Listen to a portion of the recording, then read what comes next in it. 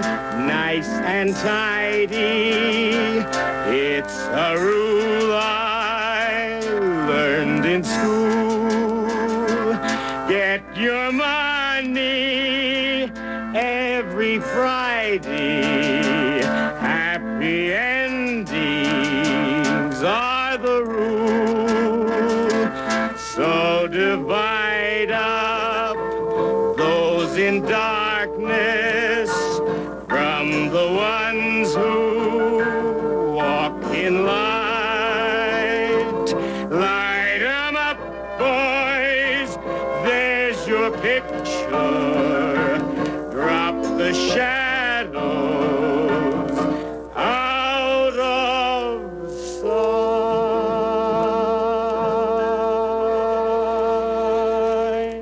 This is Jennifer Stone with a reading from my memoir, Telegraph Avenue Then, first published, long ago in 1977. Someone in town has painted all the fire plugs red, white, and blue. In Albany, even the dogs get a bicentennial minute. 1976, an honored name. They've dug up Betsy Ross, a very important woman this year.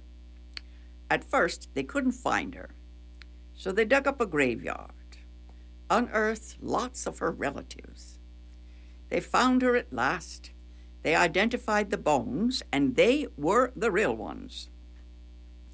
Later, they found a new place to bury her, where the public can pay money to visit her grave.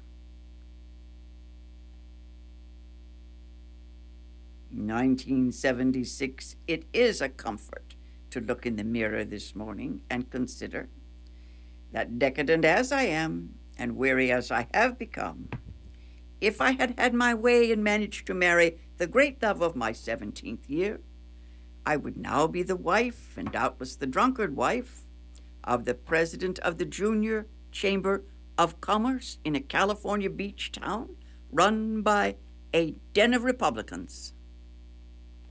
God save us all from what we want. Fall 1976. Oh, this is a phrase found in the notebooks of Sigmund Freud. Poor child, what have they done to you? That phrase dates from the early years when Freud still believed in the reality of sexual abuse. In later years, he came to reject his first impression and to believe that women imagined abuse because they desired it. And this could do little but increase their hysterical symptoms. Thinking of Kay, remembering how she shocked us so, ribald and Rabelaisian, saying how foreplay bored her, she'd rather get right down to it. Standing nude in front of the mantel mirror in that Manhattan apartment in the winter of 1957, plucking the black hairs that curled around her nipples, saying she'd found a man who could keep it up all weekend. Remembering her at 15 in the dark hall of her house in Santa Monica. Her mother, so small, too, and so stiff with arthritis, too tired to do the dishes, too depressed to talk. Kay saying she'd promised her mom to clean up the house after school. She picked up a few newspapers, put some dishes to soak in the rusty sink, went to the door of her mother's bedroom, and brusquely demanded money to go out. twirling around and around on the seat at the drugstore fountain. She said that, well, she'd better tell me about her mother. If I was going to come over again, her mother had been raped 7 years ago. It happened one evening on the beach. Since then, her mom never leaves the house alone. It was sad and all, but her father couldn't deal with it, so he left them the year after it happened. It was real important that no one hear about it at school because her mother imagined everyone knew and talked about it, and they couldn't afford to move. I promised not to tell. In fact, I forgot. Over all these years bumping into Kay, she was always in search of the infinite screw, the phallic solution, the existential stranger on Camus Beach, the last man on earth. Once or twice she thought she'd found him. She'd disappear for a year or so and then pop up in some unlikely bar, explaining that she needed to meet someone new, someone who wasn't hung up, someone who wasn't afraid of sex. Once she asked what I got out of motherhood. Did I wash my little boy's peckers? Did they have big peckers, and did I take them to the beach? Bury them in the sand there? No kids for her, thank God, she said, and no house with dishes and damp. She bought me a drink, though, the year my eldest son started high school. She said I shouldn't live with my sons, not now that they were big. We had a few harsh words. Even I get sick of sickness from time to time. Then today, after an absence of 2 years, she surfaced in Berkeley, sitting alone at a table in the cafe. She had a black eye and the shakes. Her hair was dyed jet black. She pretended she didn't know me, and I pretended back.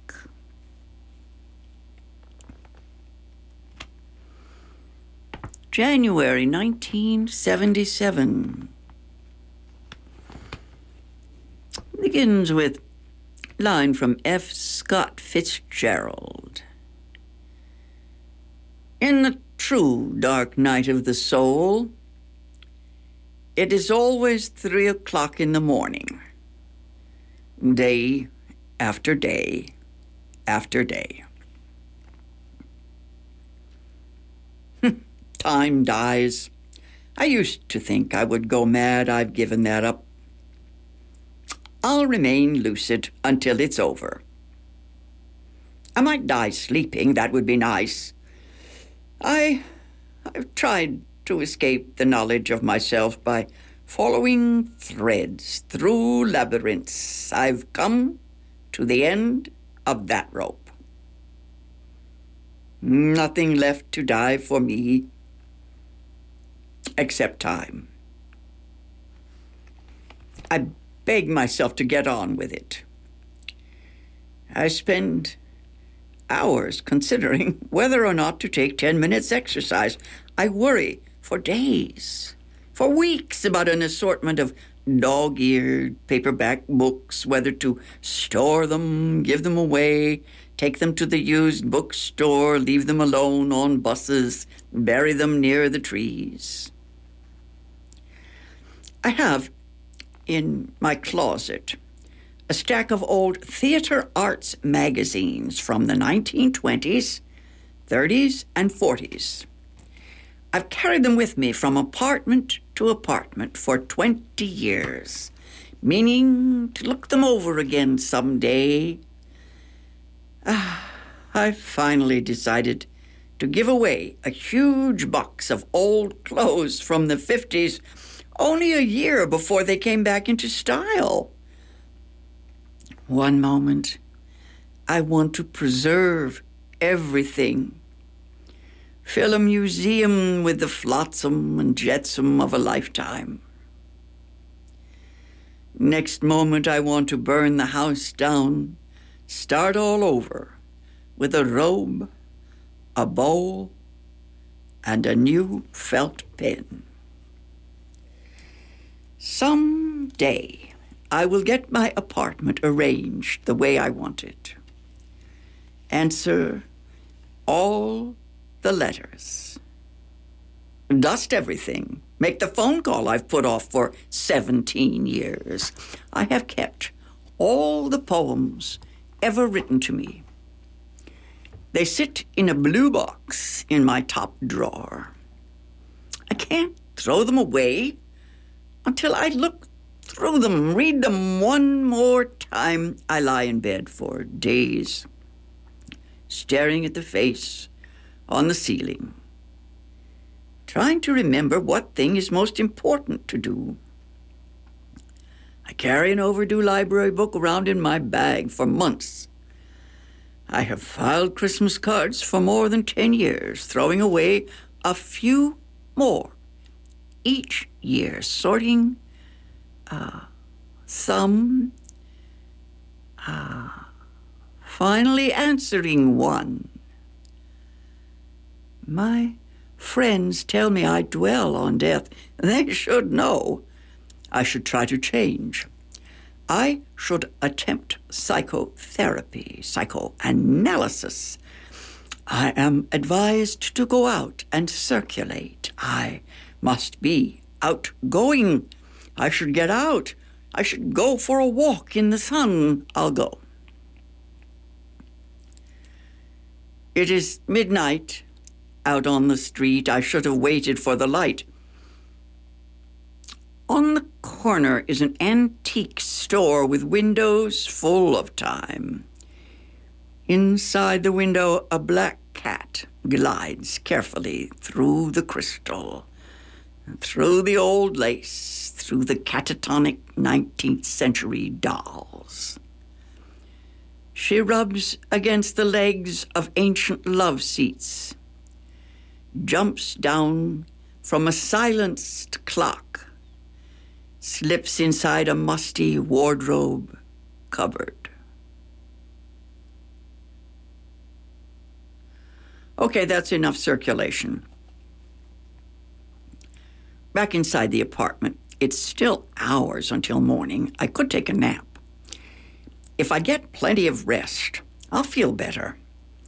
My liver is scarcely functioning. I stay in bed so much, I'm crazy for sleep. I'll take anything for sleep.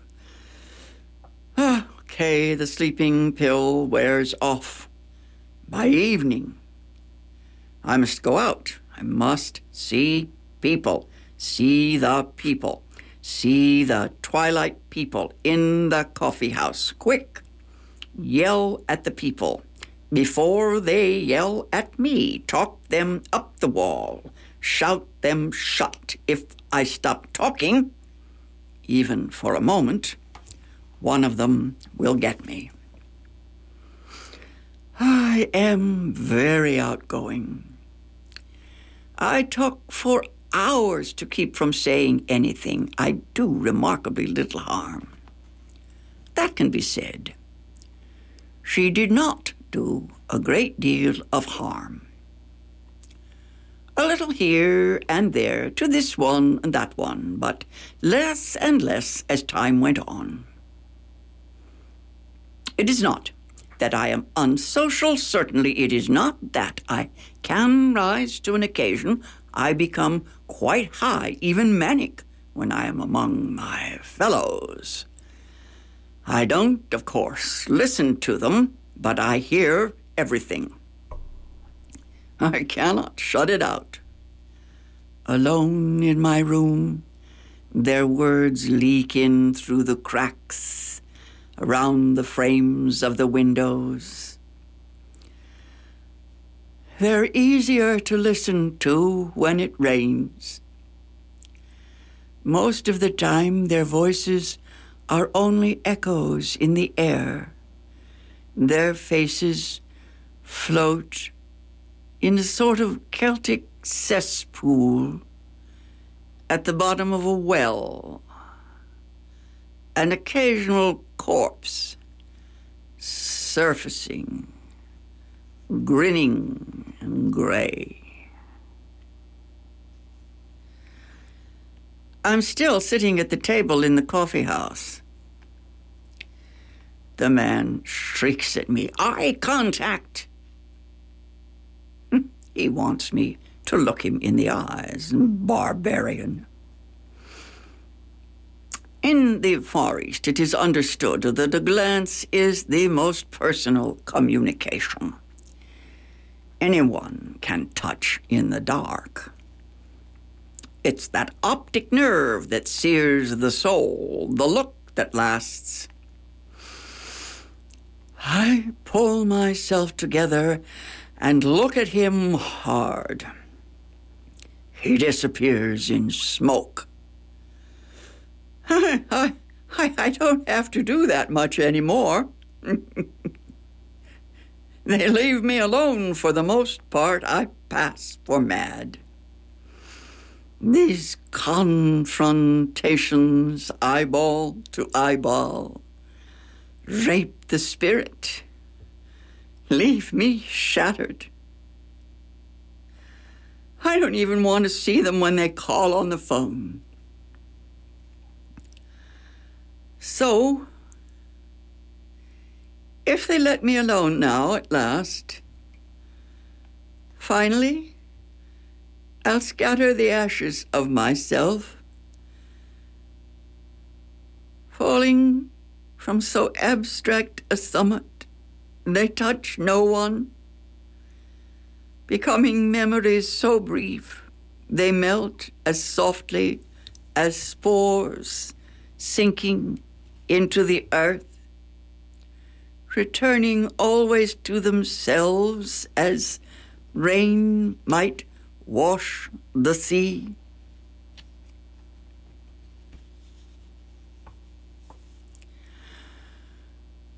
Autumn 1977.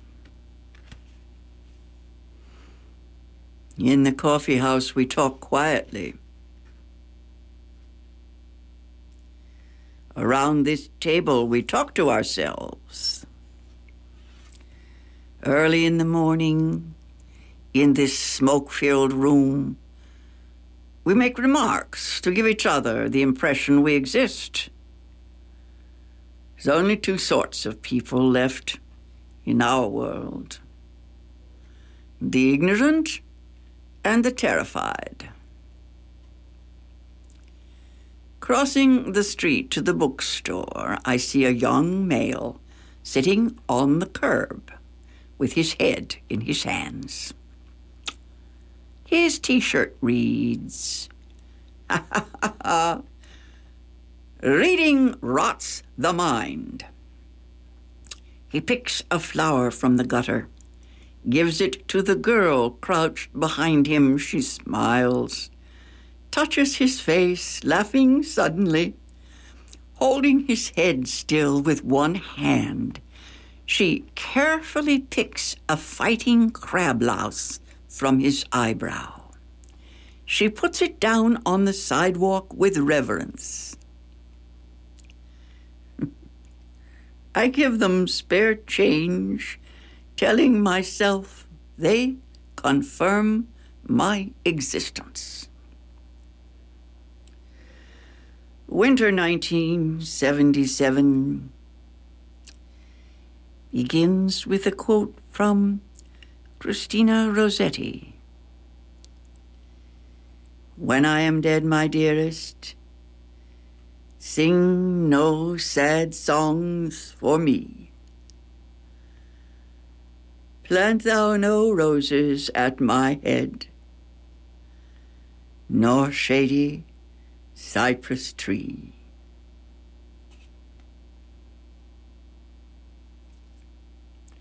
I went to visit my old friend and teacher. We were together in the theater in the old days. She's dying now. She went to Russia, saw Chekhov's house. Oh, everything is so beautiful, she says. She cannot believe she's leaving it behind. She says she will have a pink satin coffin.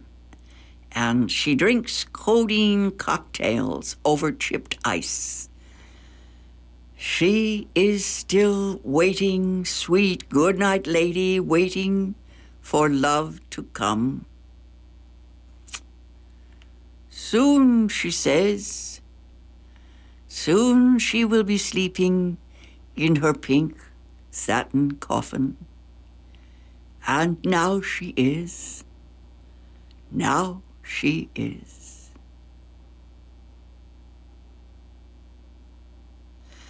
I can't sleep in this heat wave. In dreams I hear the cypress trees above me. Simon is 14 now. Puberty has come, and he doesn't sleep very well either. Late last night he woke up, wandered outside, goofy from the heat. He circled the apartment house pool. Standing at the deep end, he spread his arms out, crying, "They never learn, not Christ, not nobody." He fell backwards into the water. The manager saw him out there. She crashed through her back gate, yelling, "What are you doing in that pool in the middle of the night with your shoes on?" Simon hauled himself out, took off his jeans, and wrung them out, saying, "Oh, hell, I fell in."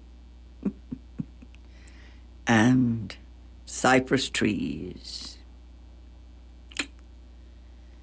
I plead for the right to write. Type titles on envelopes for new poems. Put dates of beginning and ending on each one. When the envelope's full, file it in the big box. And yes, and more until there is enough. I pretend that poetry readings are a joke. Literary criticism. If it is more work to read it than it was to write it, burn it. So, continuing again, each time my life is broken into, and once more, beginning to continue.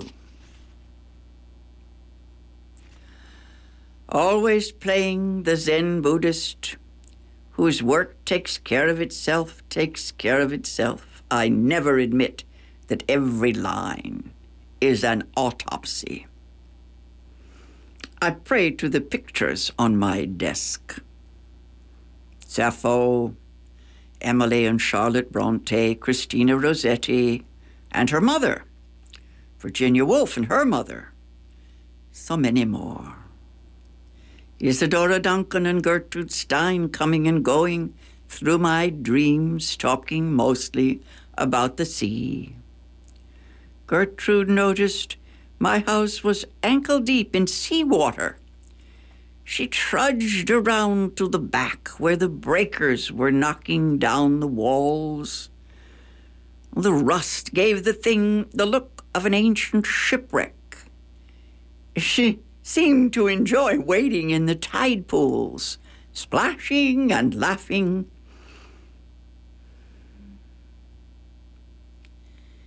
In the serious mornings, I take manuscripts to the post office and wait. An editor asks why I want to. I must remember to ask him the same. There is money to be had in the arts. Jim said so. There's money, he said, but don't depend on it. Don't give it too much thought. And the telephone, oh, no. No, I can't come with you this time. So afraid of dissipating the strength I haven't got. Rest. I'll get lots of rest now. Yesterday I went into a rest room. I imagine someone was dead in there, in the little cabinet. I couldn't use the toilet because I was so sure someone in there was dead behind the door, and cypress trees. And the people. Sally can't go to Santa Cruz because her brakes are sick. But we can go to dinner. We can eat with chopsticks, which is better than an evening with him, because he is so boring now and just wants screwing. I tell him it's like sandwiches. There has to be something in between. He calls it self-pity when I talk that way. I call it sadness. Kirsten says she is always right in front of the fan when the crap hits. Right poem. The Fan Dance. There was a woman lost her wig in the wind today. You've been listening to the voice of Jennifer Stone, reading from her memoir, Telegraph Avenue Then. You can listen to all the chapters in our archives online at kpfa.org. Happy ending, nice and tidy. It's a rule I learned in school. Get your money every Friday. Happy endings are the rule. So divide up those in darkness from the ones who walk in light. Light 'em up, boys, there's your picture. Drop the shadows out of sight.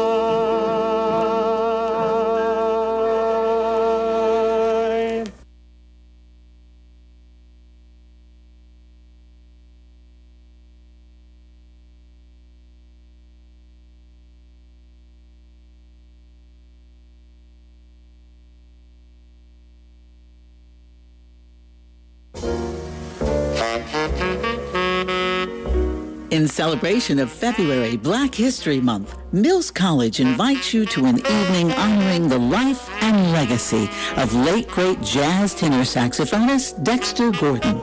It comes on the release of Sophisticated Giant, the highly acclaimed biography written by his widow, Maxine Gordon. Join us Wednesday, February 27th, 7 to 9 p.m. at Lisser Hall on Mills campus as Maxine Gordon shares personal and political insight into this complex man. View clips from his Oscar-nominated movie, Round Midnight. See rare photographs from their lives as jazz royalty and groove to a live jazz performance.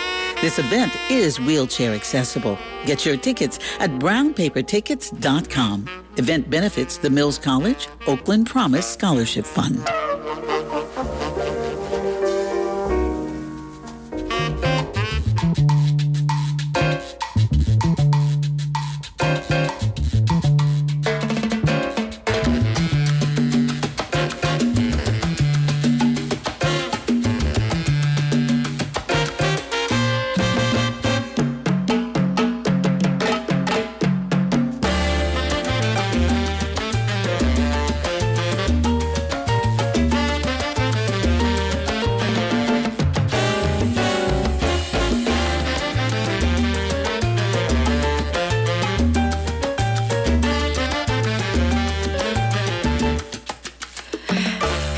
You are listening to 94.1 KPFA and 89.3